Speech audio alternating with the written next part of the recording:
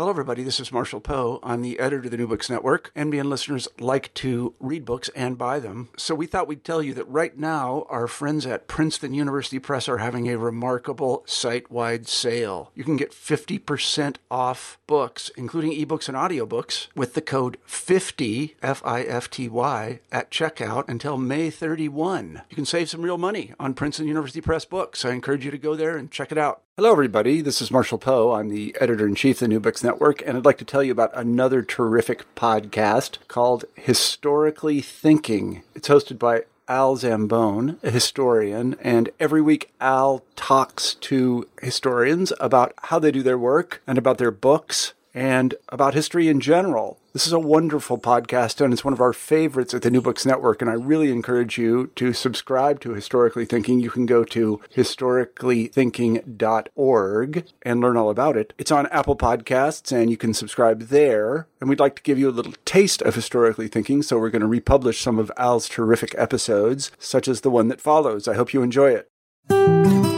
Welcome to Historically Thinking, a program devoted to all kinds of historical knowledge and to the ways that we achieve it. I'm your host, Al Zambone. Our website is historicallythinking.org, where you can subscribe, find more information about our guests, links, and related readings. Our email address is mail@historicallythinking.org. We'd love to hear from you. Hello. My guest today is Christopher Childers. He is an assistant professor of history at Pittsburg State University in Pittsburg, Kansas. Chris, thanks for being on Historically Thinking today. Thank you, Al. So we're going to discuss your book, The Webster-Hayne Debate, Defining Nationhood in the Early American Republic. It's out from Johns Hopkins. It's part of a series called Witness to History. If I was Brian Lamb, I would then ask you all sorts of things about the series and Witness to History and what is that and how did you get involved. But I'm not going to do that. I'll just, I'll bracket that. That's the way that, that's what it could happen that way. Okay. Webster-Hayne, as soon as I saw this title, it triggered certain memories. There was an afterlife to this debate. This is now a very, I think it's safe to say, an obscure topic in political history. Even for Americans, and yet 70 years ago, it was very far from being that. That's right. You've thought about this a little bit, I think. So describe what was its importance in people's heads really up until the 50s, I think. Well, so in 1830, when Daniel Webster gives his second reply to Robert Hayne and gives this stirring defense of American nationalism and nationhood, he really captures the American imagination in terms of trying to conceive what does it mean to be a nation. Mm-hmm. And for 125 to 130 years, Daniel Webster's words really became the proof text for what American nationalism meant, that idea of liberty and union, now and forever, one and inseparable. Mm-hmm. And embodied in that, too, the idea that the people themselves had created this union. This isn't some creation of the states. This isn't something that individual states can nullify or destroy. This is the people's nation, and they've created it. The second reply to Hayne then is this speech in which he embodies all of these ideas, and Webster knows exactly what he's doing when he sets this up, mm-hmm. and delivers this stirring defense of nationhood. And we'll get to that. We're just going there. We're doing this as not a prequel. I don't know what the heck, a backquel, a flashback, whatever it is. Yeah. So just to let the listener know if they're wondering what are they talking about. Go ahead. So Webster then, his speech becomes famous in terms of not only a stirring defense of nationhood, but also an incredible piece of political oratory. Yeah. And for 125, 130 years, American school children would memorize the last couple of paragraphs of Webster's second reply to Hayne. It would become a staple in public speaking and declamation. And it comes right before basically the Gettysburg Address in those textbooks as the other thing that you would memorize. I imagine not in the American South. It seems not in the American South. It seems to me that much of how the Webster's the second reply to Hayne is based so much. It's like an oratorical battle flag of the Union after the Civil War. It becomes a sort of statement of what should have been or what now is or something. As we'll see, the last two paragraphs are Webster waxing prophetic and imagining the destruction of the Union and saying it won't happen. Of course, everyone who in the 20s remembered it for recitations knew that it had happened. So there's a very strange way in which it's being seen through that memory. That's right, and I think one way that's one way in which historical perspective makes a huge difference here. So after the Civil War, after this war that really defines what American nationhood means, the second reply takes on a different meaning, because you look at it and you say, okay, there were a group of people who were trying to destroy that idea.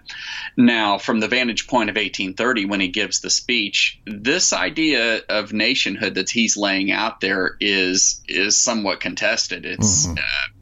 It's pretty dramatic in terms of how he's kind of ahead of his time in that sense. And Hayne, of course, Robert Hayne from South Carolina, is articulating a very different notion of union.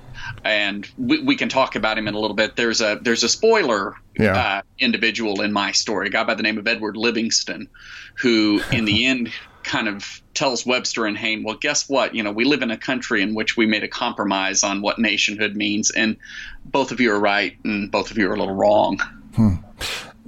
Let's go back to the beginning. The point to make with that is that even though this hasn't been heard by many of our listeners, nevertheless, it stuck in the popular culture and the school culture and American memory. Maybe. We were discussing before we began recording the rise of the popularity of Jackson in the 30s and in the 40s and the 50s, thanks to Arthur Schlesinger Jr. and others, and sort of the new Jacksonians. That might have something to do with diminishing the speech and its memory. But you're making the case that this is a tremendously important political act, even though it's just a series of speeches, and that it is a conclusion of a confusing politics of the basically 1818 to 1830. Is that right? Am I summarizing that? Absolutely. And what I tried to do in this book was to show the ways in which Northerners, Southerners, and then Westerners as well were grappling with this idea of how do we define what American nationhood really means. And for Northerners, there had been a notion since the War of 1812 that that nationhood for them meant a tightly knit nation in which there was a powerful national government. Southerners were walking away from that notion, and then the West is developing on its own and embraces elements of both of those. The West desperately needs help to develop as a section within the nation, yet they also tend to be pretty jealous in guarding their rights as states. And that throws a variable into the mix that I think complicates the matter a great deal. Perhaps we should focus on you in a couple places. I'm drawing on now chapters 1 and 2. You focus and refer to in some detail certain events of, I think, 1818 to 1820, 1821 that begin to change the political dynamics in America. This is the era that I've got Dangerfield's book over on the shelf there, The Era of Good Feelings. Mm-hmm. The Federalist Party has collapsed. It no longer really exists. There are certain old Republicans who see themselves as being more of in the tradition of Jefferson himself, Tom and John Taylor of Caroline. There are others who are the National Republicans. They're beginning to coalesce as a future party. You've got people, Henry Clay is one of them at the time, but so is John Quincy Adams from an impeccably Federalist family.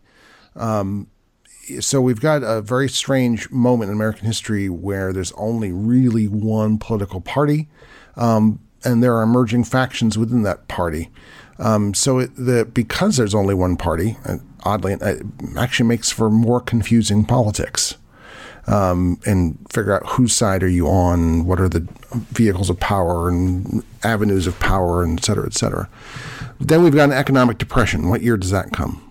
1819. 1819. So describe, what's the nature of that economic depression? How does that compare to all the other good depressions in American history? Right.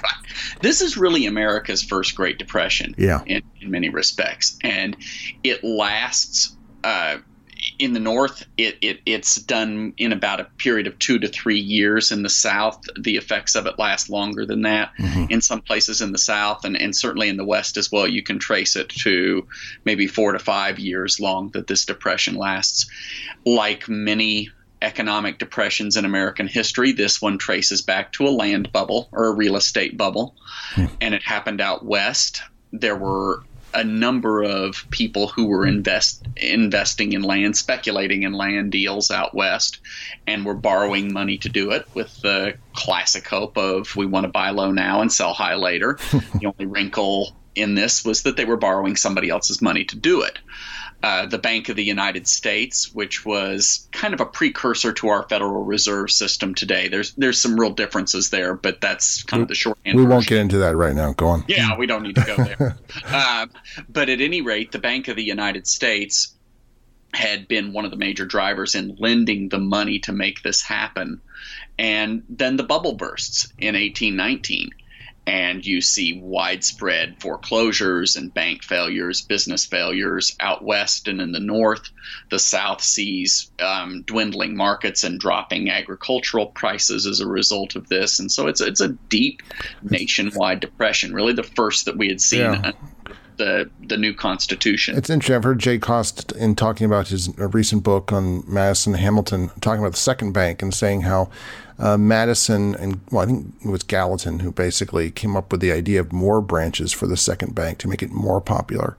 Yet that made it actually more open to corruption and certainly to this sort of financial failure because there were more branches for people to go to and get loans from and to make these land deals. That's right. Yeah. And in the aftermath of this, then there is America sort of experiences a crisis of conscience here. If you go back into the sources and people are trying to explain why this happened, one of the regular themes that comes up over and over again is we got greedy. We overextended ourselves, and we need to return to this good old Republican simplicity of the founding generation. And you see that as a recurrent theme in all of this. Meanwhile, things have changed, and there's this major push toward national economic development to get out of the Depression and to foster the growth of a nationwide economy. And that's Henry Clay's The American System. That's Henry Clay's The American System. That's John Quincy Adams, who's the super American system. Yep. To a certain degree, it's James Monroe, the president of the United States, who is somewhat nationalist in his economic outlook. And at the time, it's also John C. Calhoun. Correct. It's John C. Calhoun, which is all the more puzzling. We'll get to these characters in a minute. So we've got this economic depression. We've got this plan for internal improvements for at the time it would be roads and canals. Correct. That's right. Would it be any manufacturing assistance? What or is it just basically infrastructure as we would think of it? So the American system's a three-legged stool. So you have internal improvements, what today we would call infrastructure. You have national banking and national economic development. And then the third leg is the tariff, which is the main means by which the federal government can foster the growth of industry. Now, there has been a tariff since the beginning. That's the only way the federal government makes money, correct? That's correct. What is starting to change, though, and Hamilton had talked about this, and then Henry Clay is going to pick it up at the end after the War of 1812 concludes, is that you're going to see these nationalists say, well, we can use the tariff not only as a means of raising revenue, but we can use it as an economic tool to help foster economic development and the growth of American home industries. Well, I want to get back to that in just a tick. But the other two more events of 1819 through 1821, both equally momentous in their own way constitutionally. The first is the Missouri crisis, or the crisis over Missouri statehood. probably remember this vaguely from high school. I think I got a C on that quiz, or at best. That was over what? The Missouri Crisis was over the extension of slavery into the state of Missouri. Just the state, not the entire territory. Initially just the state. Mm-hmm. And so Missouri applies for statehood in 1819. Slavery had existed in Missouri during the territorial phase, so from 1811 to 1819. And a New York congressman by the name of James Tallmadge introduces an amendment to the Missouri statehood bill that says, sure, Missouri can become a state on the condition that it provides for the gradual abolition of slavery within its boundaries. And this leads to this then is what Thomas Jefferson calls like an alarm bell ringing in the night. Fire bell in the fire night. Bell in the night. This is the first time that there's been open dispute in Congress over slavery since really the Constitutional Convention. That's safe to say, yes. There's some other, it pops up now and again, but it's always interesting how for the first 25 years or more, how little the founders in the early republic and framers actually thought about slavery. It's not as important as we would think that it would be to them. It just doesn't come up, but now it does. Now it's an issue. And the compromise is that Maine will come in and it won't be a slave state. What's the other compromise? So the other part of the compromise is that Missouri comes in as a slave state. Right. But then the question comes up, well, what about the remainder of the Louisiana Purchase? Right. So Congress draws a line, and Congress says north of 36 degrees, 30 minutes north latitude, slavery will be prohibited within the remainder of the Louisiana Purchase. South of that line, slavery is permitted if the people want it. Well, what's south of the line? Arkansas and what would become Indian Territory, today Mm-hmm. Oklahoma. Not much south of that line. And but Southerners, amazingly, in all of this, really don't balk at it. You get some of the old Republicans out of Virginia who are upset and think that they've gotten a bad deal out of it. But Missouri becomes a slave state. They look at that and they say that, well, that's the best we could hope for. You're not going to grow cotton north of 3630 in the Louisiana Purchase. Do you think that's why it is, purely because of the cotton?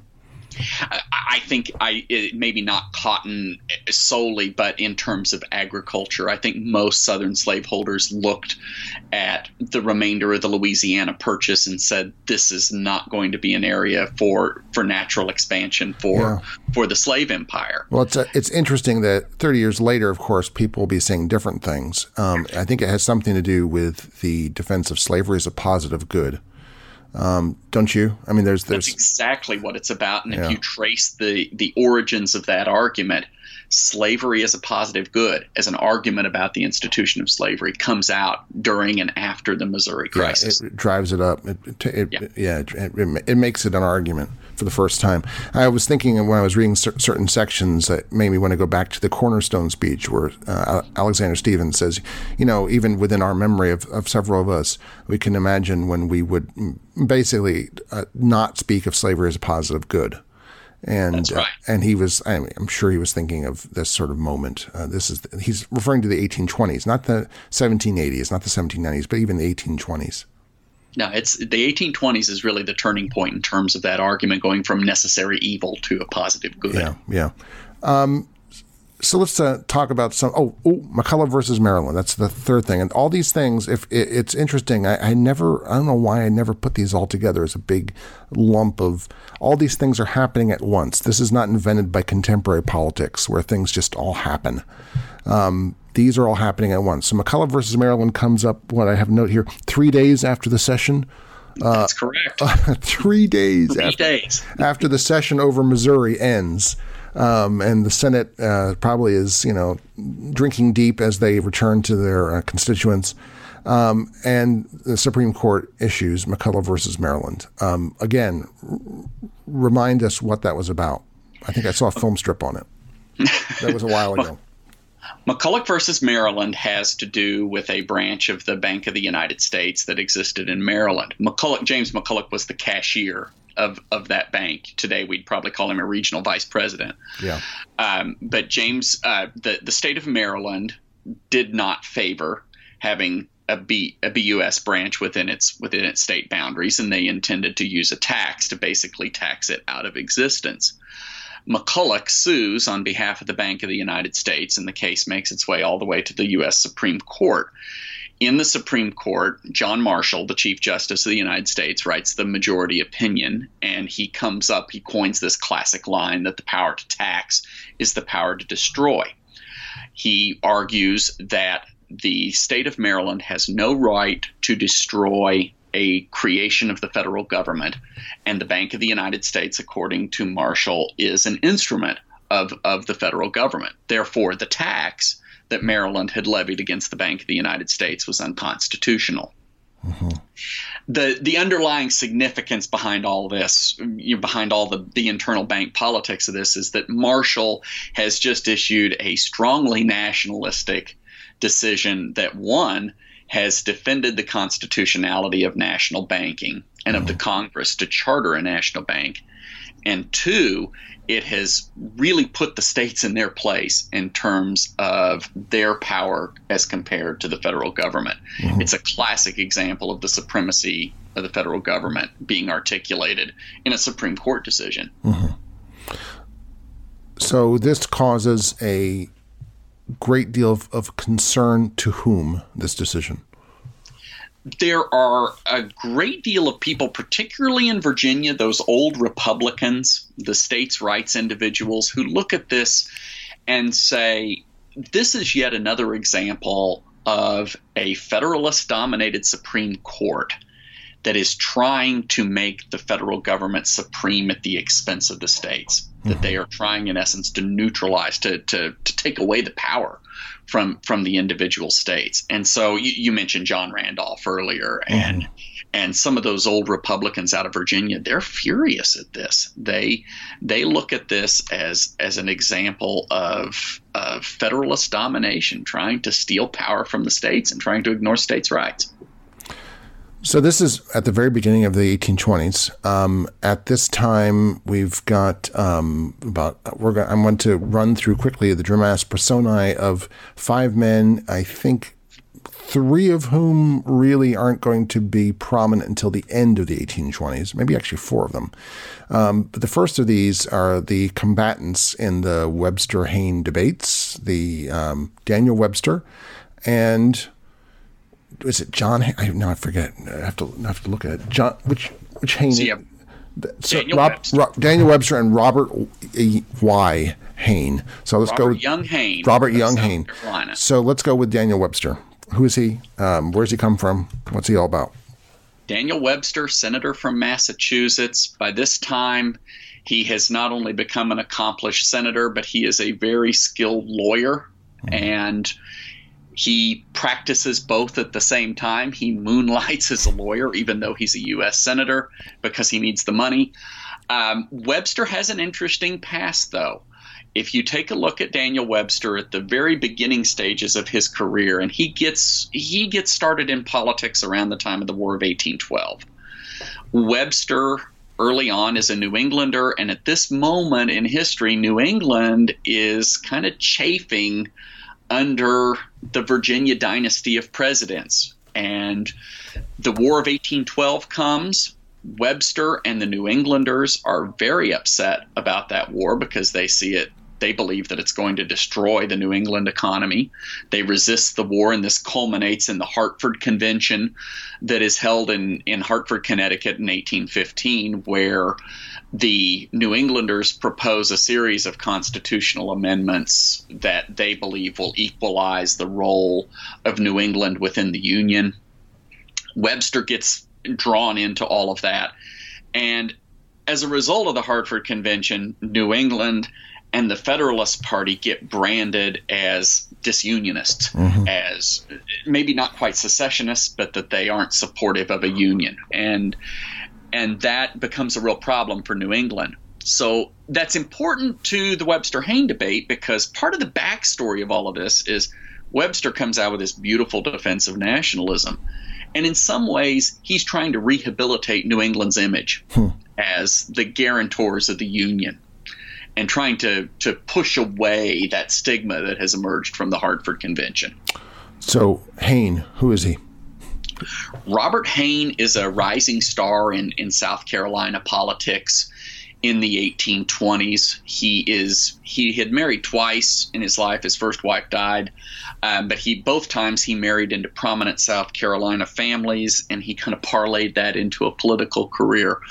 By the late 1820s, he's in the U.S. Senate. He is a protege of the Vice President of the United States, John C. Calhoun, and in many ways is seen as sort of the intellectual son of Calhoun. Very much a states' rights, small government adherent, but by the 1820s, he's also picked up the label of nullifier, because there are a group of individuals in South Carolina who are so upset about the tariff that they are threatening to nullify it, to declare that it is null and void within the boundaries of South Carolina. And Hayne has become a spokesman for that movement.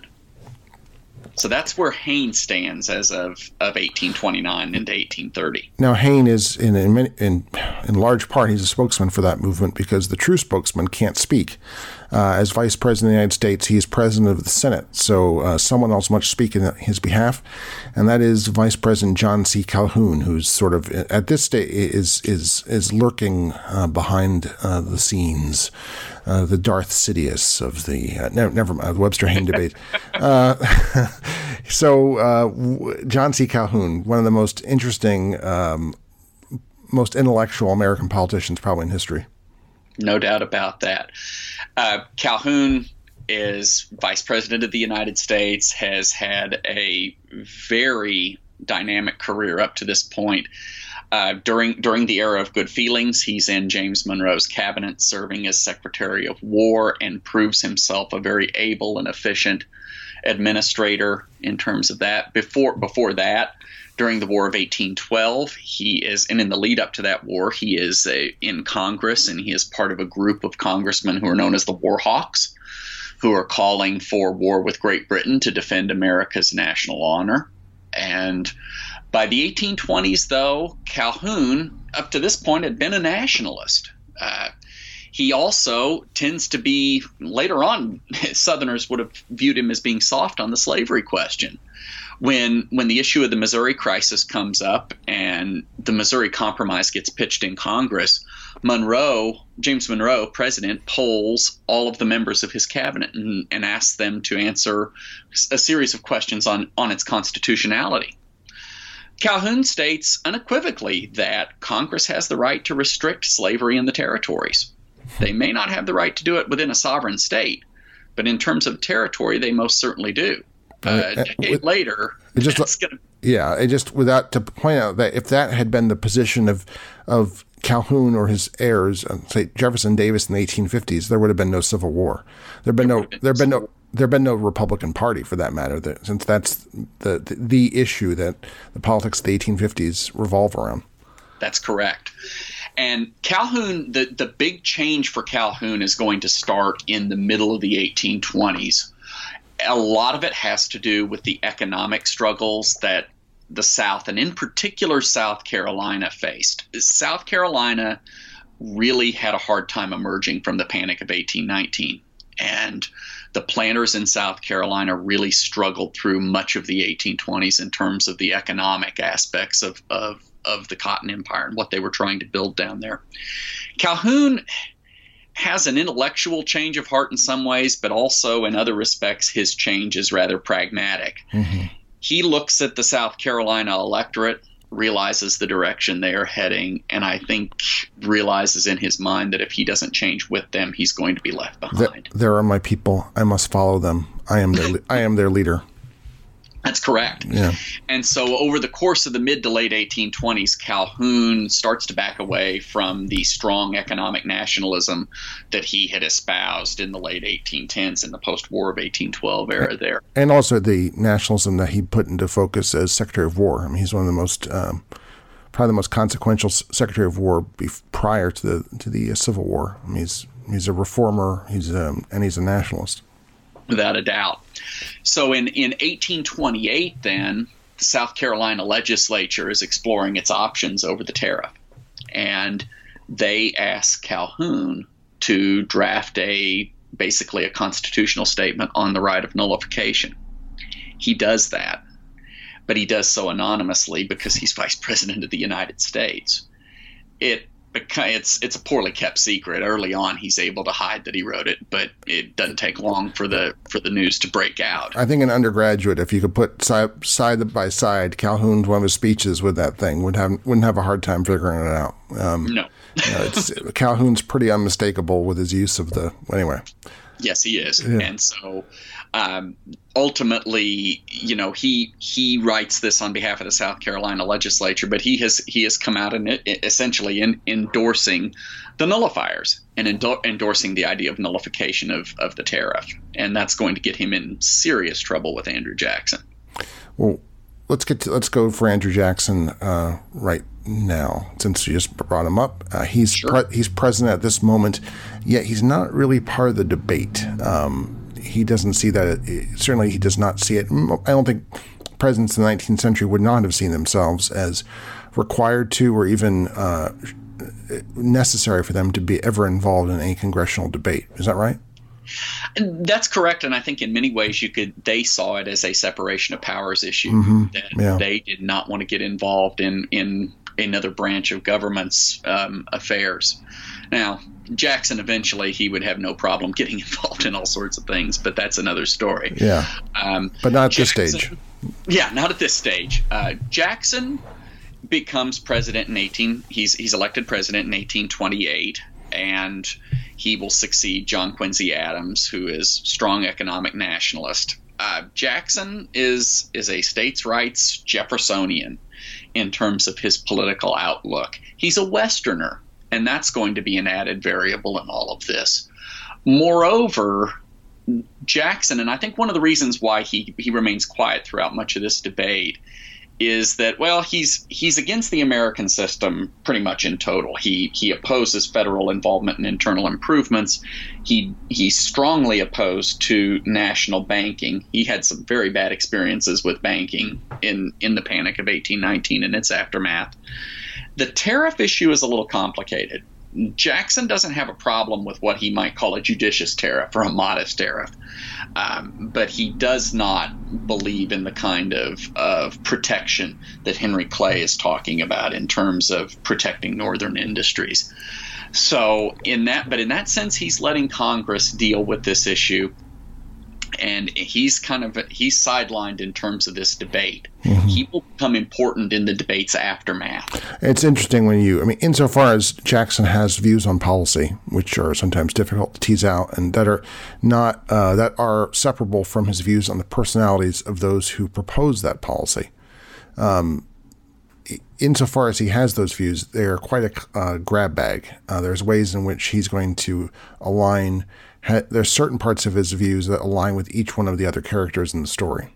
Right. And this is what frustrates people who study Jackson today. He's a real conundrum on some of those issues. You can't peg him down at times. He just goes in several different directions. So finally, our fifth personality, for those who are counting, Thomas Hart Benton, who, among other things, has the distinction of being someone who shot Andrew Jackson and lived to be senator.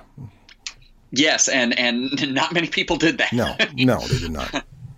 Benton is an incredible figure. He is in this debate. He becomes the spokesman for the West. So he's a senator from Missouri, and Benton throughout the 1820s is pro-Western in his outlook and is very much trying to get the government to assist the expansion of the West. And we should probably say, by West, you and I are referring to what we would call the the Midwest and the Upper South, I think. Yes, and that's a good clarification to make here. Tennessee and Kentucky we would consider part of the West. Strangely enough, people would refer at the time to the Southwest, Mississippi, Louisiana, and Alabama, but that's the South even at this time. Exactly. Yeah. Exactly. So no, that's the area we're talking about here. And Benton is trying his best to promote growth in Missouri and really along what at that time would have been the western frontier.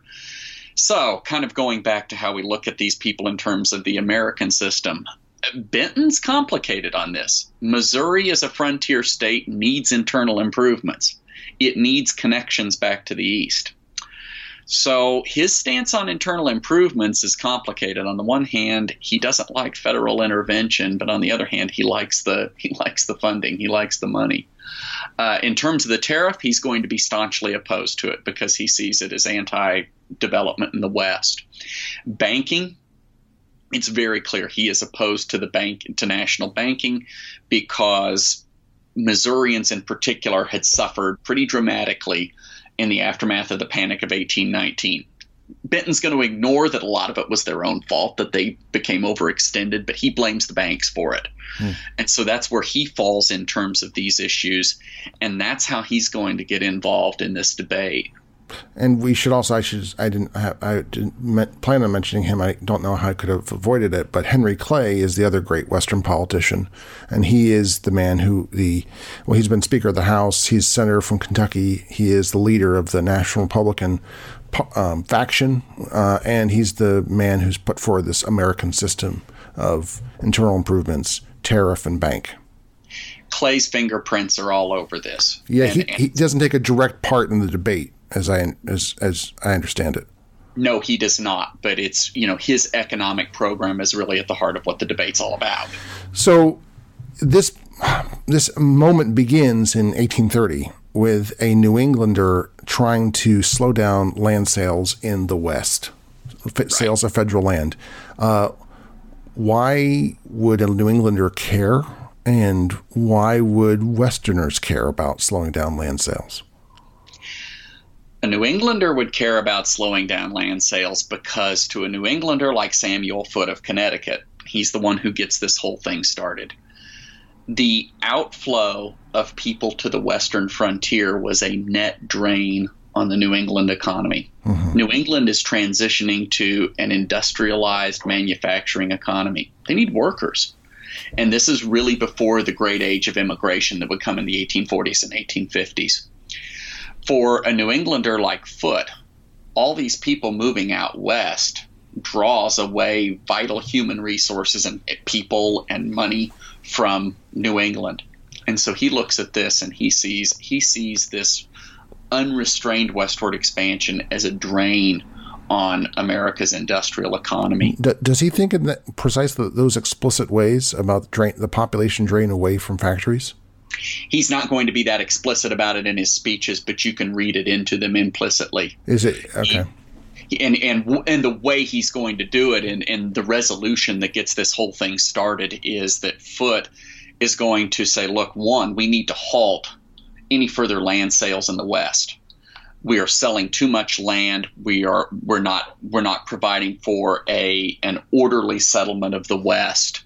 And we're, in essence, the government's not getting its dollar's worth out of all of this land because we're just pushing for expansion. That's interesting. The first two parts of that argument are features of New England Federalist arguments about Western expansion going back to the 1790s.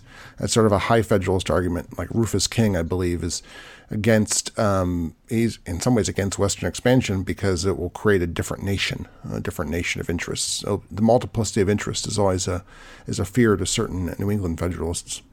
Yes, it is. And Foote picks up on that. And he really, I think in some ways you can say he picks up where Rufus King leaves off in that sense. So now the other part of this is purely a political move. So Foote says, well, I want to stop westward expansion here, or I want to at least put the brakes on it. How do I do that politically? I abolish the position of Surveyor General.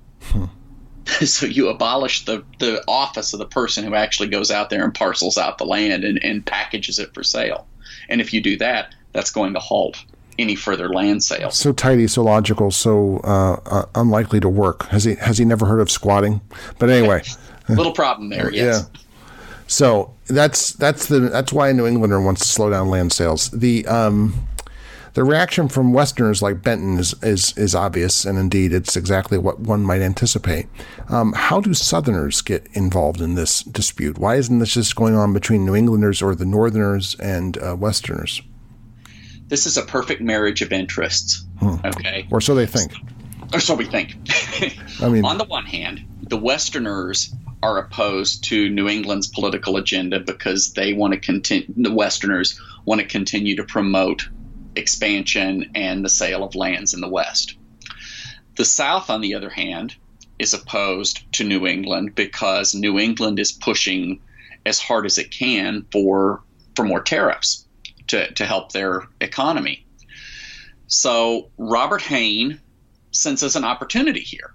And he's not the only Southerner who does this, but Hayne senses it beautifully in terms of this debate here. If I can ally with the West, if I can find an ally in the Senate who represents Western interests, and we can both, in essence, gang up on New England, we can beat them back. We can beat back the tariff for the West. We can beat back halting land sales and halting westward expansion, and South and West together can strike an important political gain against New England. And that's really the pitch that Robert Hayne makes to Thomas Hart Benton. In the debate? In the debate, yes. Okay. That's his first speech. Go on. It's his first speech. That's Robert Hayne's first speech. And so he lays out the case of how the South is an injured section, how the tariff has provided vast economic benefits to New England at the expense of Southerners. And then he throws in this added carrot to Thomas Hart Benton and to the Westerners, saying, and New England is going after the West as well. They are trying to halt land sales. They're trying to halt westward expansion. And so we have a common enemy here, and we need to band together and stop this. So Daniel Webster comes up to the Senate floor from the Supreme Court on that at the tail end of that speech, and as you describe it, and with his paper shoved under his arm, and listens to this and thinks to himself, the 1830 version of "It's go time." He's been waiting. You make it very clear how he had been waiting for this moment. What was the moment, and how had he been preparing for it? Webster had been waiting for the right moment to articulate some ideas that he had been developing on nationalism. He had been watching the nullifiers lay out their argument over time. He read Calhoun. He understands what they're arguing, and so Webster is looking for the right opportunity in the Senate to strike a blow against the nullifiers, against states' rights, and to really strike a blow for New England as the champion of American nationalism and nationhood. So Webster sees it when Robert Hayne tries to make this alliance between South and West here. The irony in all of this, too, and Webster notes this, is that just days before Robert Hayne gives this speech attacking national economic development, Hayne had approached Webster and had asked him for his support for legislation that would have provided federal funds toward building a railroad in South Carolina. And the irony is beautiful. Yeah. So Webster hears this. He's incredulous. He says, this guy was making this argument just days before to me, and now he's railing against me and railing against New England on the floor of the Senate. Game on. And that's when Webster delivers his first reply to Robert Hayne. So what does he do in the first reply? How long? So if we go from there's Hayne speaks, Webster gives a first reply, then Hayne second speech, and then Webster's second reply. So we're talking about 4 speeches. How long do these go on? How for what sort of a week or what? The debate between Hayne and Webster runs from January 19th to January the 26th. So you're talking about a week of time, and there's a weekend in there. The speeches all run between a day and a half. A day. So how many hours in for each speech? Oh, you could be talking about 4 to 6 hour long speeches. So that's 100 words a minute. Yes. How long are they? How many words do the complete speeches add up to? They, honestly, I didn't count them in terms of words, but you're talking, oh my goodness, you're probably talking 15, 20,000 words at a minimum in some of these speeches. And there's a published collection of the major speeches because Webster and Hayne aren't the only ones who are speaking. After them, a whole host of senators get involved. That collection, which doesn't include all of them, runs 300 pages. It's hard for us. It's a great leap of imagination for people that don't read about this stuff. And we sort of take it on faith if we're reading about these speeches, that people did this. But other people are just going to be, what? Someone could give a speech for 3 hours? They expected this. Yeah, they expected it. And even in terms of campaign speeches at this time, people expected to come out and hear a speech in the morning and eat lunch and then hear more in the afternoon. Yeah, it's when you read about the Lincoln-Douglas debates, right? That went on for like 4 hours, and there were speeches before and afterwards. Exactly. Yeah.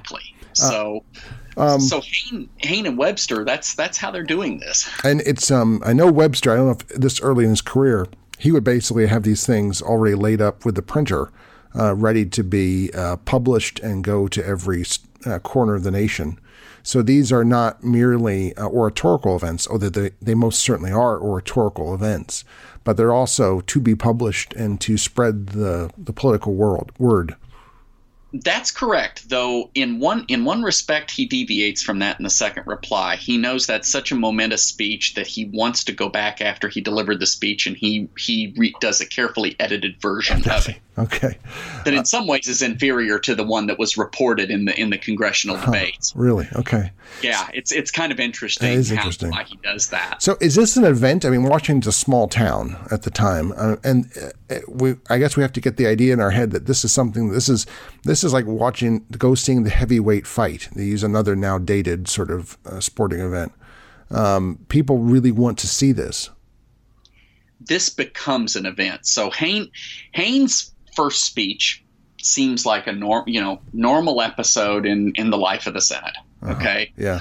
Webster picks up on that, and Webster hatches this idea to turn the terms of the debate away from a rather esoteric debate on Western land sales into a debate over states' rights versus nationalism. Mm-hmm. When Webster gets involved, people start paying attention. Mm-hmm. So Webster's first reply to Hayne draws a significant audience, because there were a number of people who knew what Webster was up to. He had told people. And from there it escalates. He had told them. Yes, yeah. He had told them. And from there it escalates. And he is taking the opportunity to now go after the statement on nullification that Calhoun has anonymously written. In many ways, he is able to precipitate a constitutional crisis just with speeches on the Senate floor. Wow. I mean, It's really quite extraordinary. He can build up such public interest in this. That all the stuff that's going to happen in many ways is due to this, due to this sort of choice to give a speech. That's right. And one of the reasons why he's able to do this too, and this is something that's really just truly unique to this particular moment, mm-hmm. is that so many of the antagonists are right there in the room. It is and it is an extraordinary moment. And this people were like only the most recent over 450 years to note the people who are all there in that room. Yeah. Yeah. Yeah. And Hayne's there. Yeah. Calhoun is sitting in the vice president's chair. Yeah. Webster, of course, is there, but you have all of these individuals who are there on the Senate floor watching this happen. Henry Clay is there, and also the concentration of oratory is pretty impressive as well. De Tocqueville didn't think much of it the next year, but then he didn't hang out for very long, and he wasn't at a moment like this either. They didn't happen that often, I guess, even in this period. No, it didn't happen that often. And in terms of Webster's oratorical career, this made him. However, the precursor to this was he delivered the eulogy for John Adams in 1826. That gave people a taste of what he was capable of. But keep in mind that that's 4 years before the Webster-Hayne debate. So that gives you a sense of he'd come to prominence with, I think, the eulogy for the Bunker Hill Monument. Yes. And then after doing so well there, he became sort of a local celebrity. Then he gave in Boston. So now he's a New England orator. And then the eulogy for Adams makes him sort of a national level orator. That's right. When this is very important to people, and such people are known. He even has a special costume for when he gives the big speech. What is it? He wears a white cravat. He wears a buff-colored vest and a navy blue blazer with bright gold buttons on it. He calls it his oratorical costume. And if you take a look at the giant painting that G.P.A. Healy did it's called Webster Replying to Hayne. It hangs in Faneuil Hall in Boston. That's the picture of him in his oratorical costume. Healy nailed it in terms of describing what other people reported in words. What made Webster so compelling as a speaker? Because it's obvious that people who heard him speak fell in love with him as a speaker, even though they might despise everything he said. You're absolutely right. Calhoun describes that more or less. I mean, everything I've read about Webster and his speech-making ability indicates a couple of things. One, he has a slow wind-up. Uh-huh. A lot of the great speeches that he gave, you'll as people reported them, they'll talk about how he starts off slow. He starts off, it seems like this is a good but a rather ordinary speech. But then he starts running his hands through his hair. And the eyes, everybody talked about the eyes. He had these very dark eyes, and he had this black hair that eventually would be standing up in a shock on top of his head because how often he runs his hands through it. But the eyes would start to flash. Then the voice would deepen, and he would just build to this crescendo. He's got a bass baritone, or yeah. Okay. He's got a bass baritone voice. It resonates very well. Everybody describes that. That's one of the other attributes of his speech making. And it just, all of the cumulative effect of all of that builds to a crescendo, and people would talk about how they felt like he was speaking to them, mm-hmm. but they could see the emotion in his face and they could hear it in his voice. And I do urge you to go look for a picture of him. There's some early portraits, the famous Black Dan portrait, the godlike Daniel, or the later photographs, I think done within a couple of years of his death, or a year of his death. When he looks, he's the spitting, Sam the Eagle of the Muppets. It's a spitting image of Daniel Webster. He is. It's like, it's a tribute to Daniel Webster in some ways. Right. The brow, the nose, everything is just, that's right. It's Daniel Webster. So this week-long debate, what is the result of it? Okay, so the result of it is we have Hayne gives his first speech. Webster gives his first reply. Webster's first reply is probably the more cutting of the two speeches that Webster gives. And really the highlight of that first reply is that Webster just portrays himself as incredulous at the fact that Hayne is attacking the notion of American nationhood.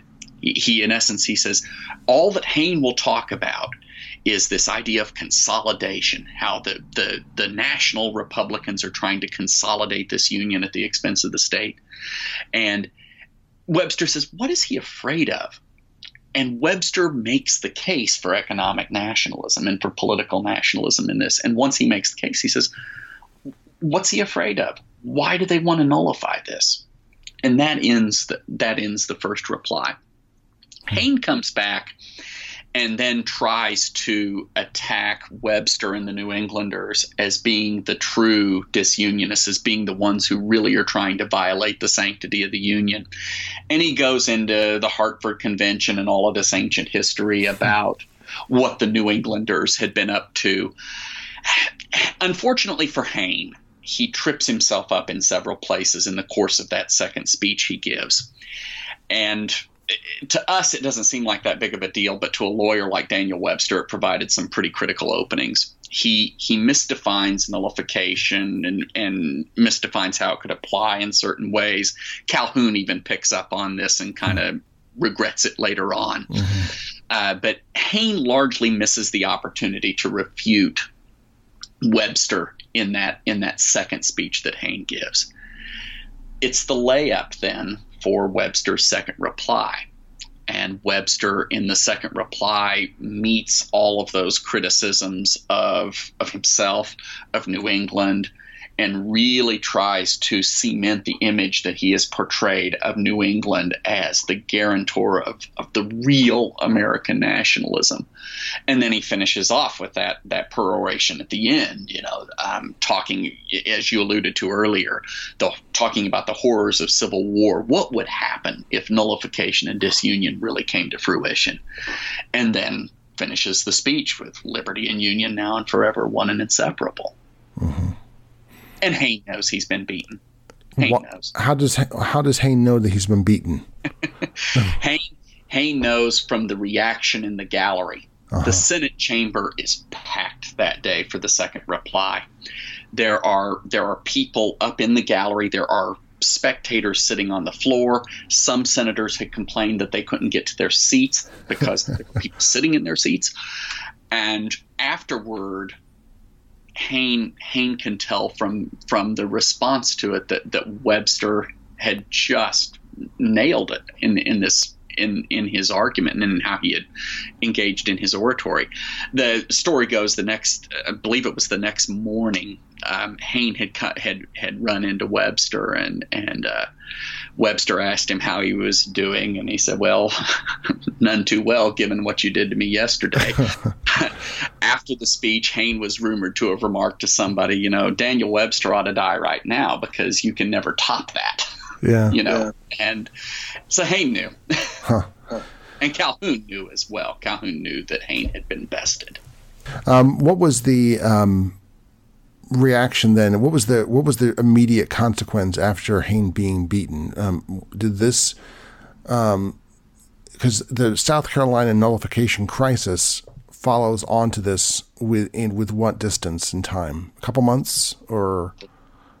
Well, the South Carolina nullification crisis unfolds over an incredibly long period of time. Okay. So too does the debate itself. So Webster and Hayne are done by the 26th of January, yet the Webster-Hayne debate proper, or the whole thing, goes on until late spring. Mm-hmm. One of my favorite remarks about this comes from the historian Merrill Peterson, who wrote about this, and he said the other senators got involved, and at that point the buzzards had descended to feast on the carrion. Yeah. and the rest of the speech making is pretty uninspired. Mm-hmm.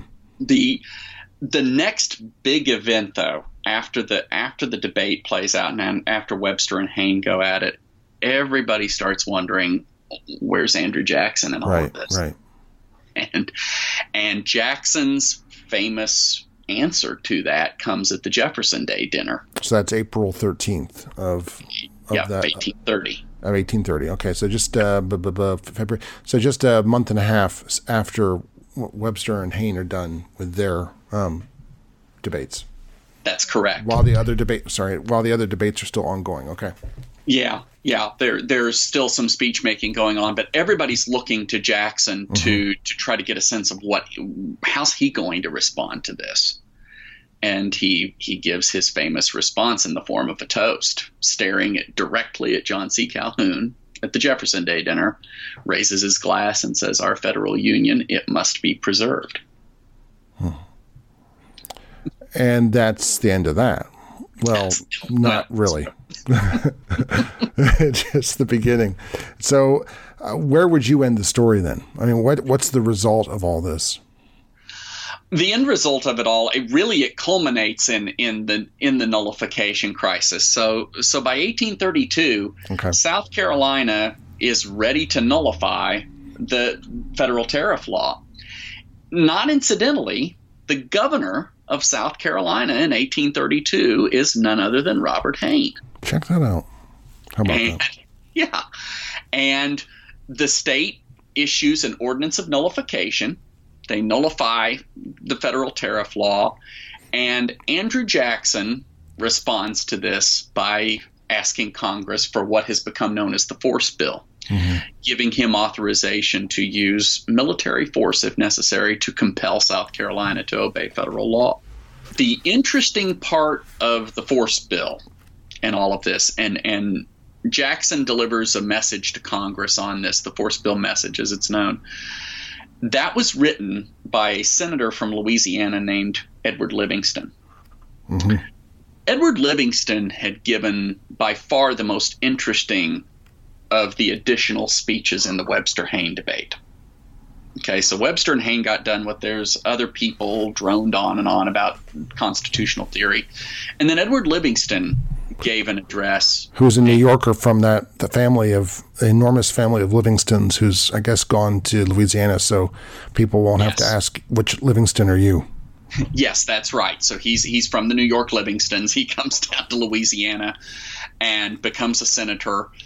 And Livingston gives this speech in which he argues that Webster's right on some points and Haynes right on some points, that in fact this system of federalism that the founders created is really quite complicated. We have to somehow integrate both states' rights and nationalism and make it work.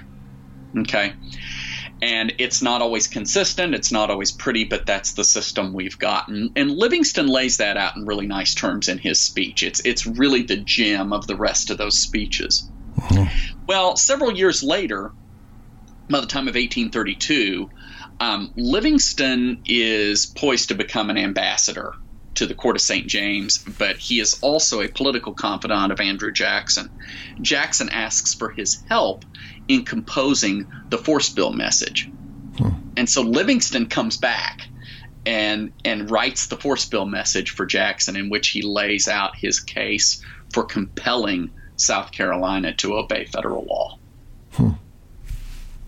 It's a fascinating story how it plays out. It is. What's the line that Jackson said? He would hang the first. I forget. But anyway, it was some threat of violence, and I don't think he actually said this, but he said that one of the worst mistakes of his life was never killing John C. Calhoun, wasn't it, or shooting him? I forget. That's been attributed to him. It's probably apocryphal, but apocryphal. I'm sure he thought it. Yes, he thought it. Yeah. You can count on that. You can count on it. The list of people that he probably wished he had shot is long.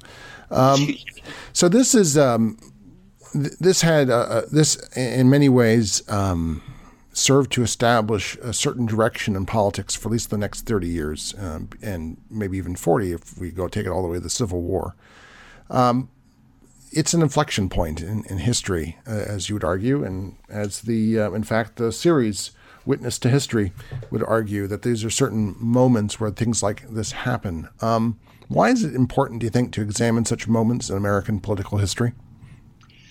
In this case, examining the tension between states' rights and nationalism is important because it has such obvious influence in present-day politics. We're still dealing with that issue of what does federalism mean in the American constitutional system.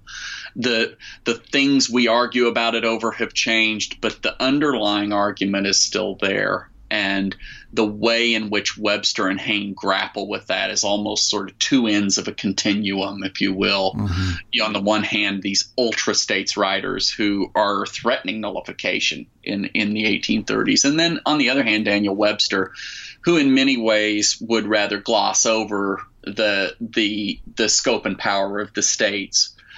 All of that plays a role in this, and we're still having those arguments today.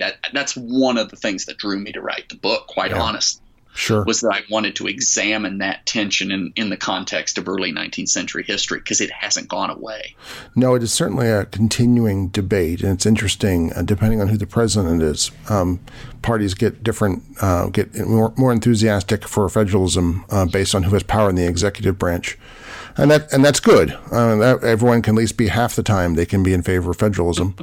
But what it is interesting, I don't want to sound like an old fuddy-duddy, but as I was reading this, I thought Twitter does not allow you to consider on things and reflect on things. There is something suited. Maybe it does require a 3-hour speech to carefully work through ideas and thoughts and work out a public political philosophy as well as a rationale for action. And it made me feel nostalgic for at least that part. And me too. I did not expect to feel that way.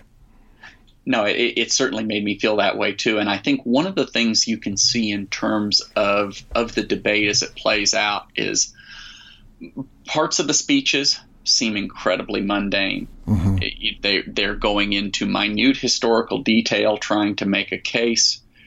But as you read them, you can see them working through these ideas mm-hmm. in a way as you put it, the 180 characters doesn't allow you to do that. I think it might even be worse than that. It's not the technology. It's the they had a great belief in persuasion. And at least in the Senate at that time, and perhaps this was the politics of the 1820s as well, where there was not yet party divisions, or at least straight up and down ideological divisions, they could persuade people.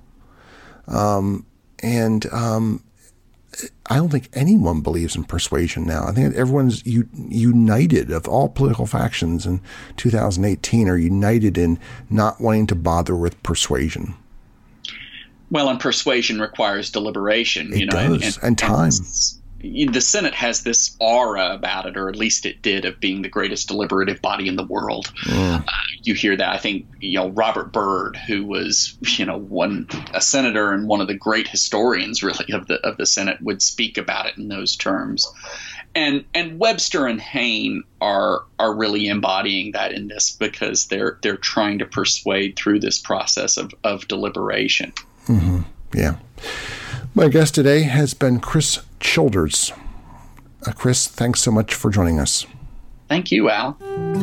For more historical thinking, go to our Facebook page, where you can comment on today's program and suggest ideas for programs to come. Please subscribe to us on Apple iTunes. And if you like what you've heard, please leave a review so that others can find us. Our program's editor is John Rudat. I'm your host, Al Zambone. Talk to you next week.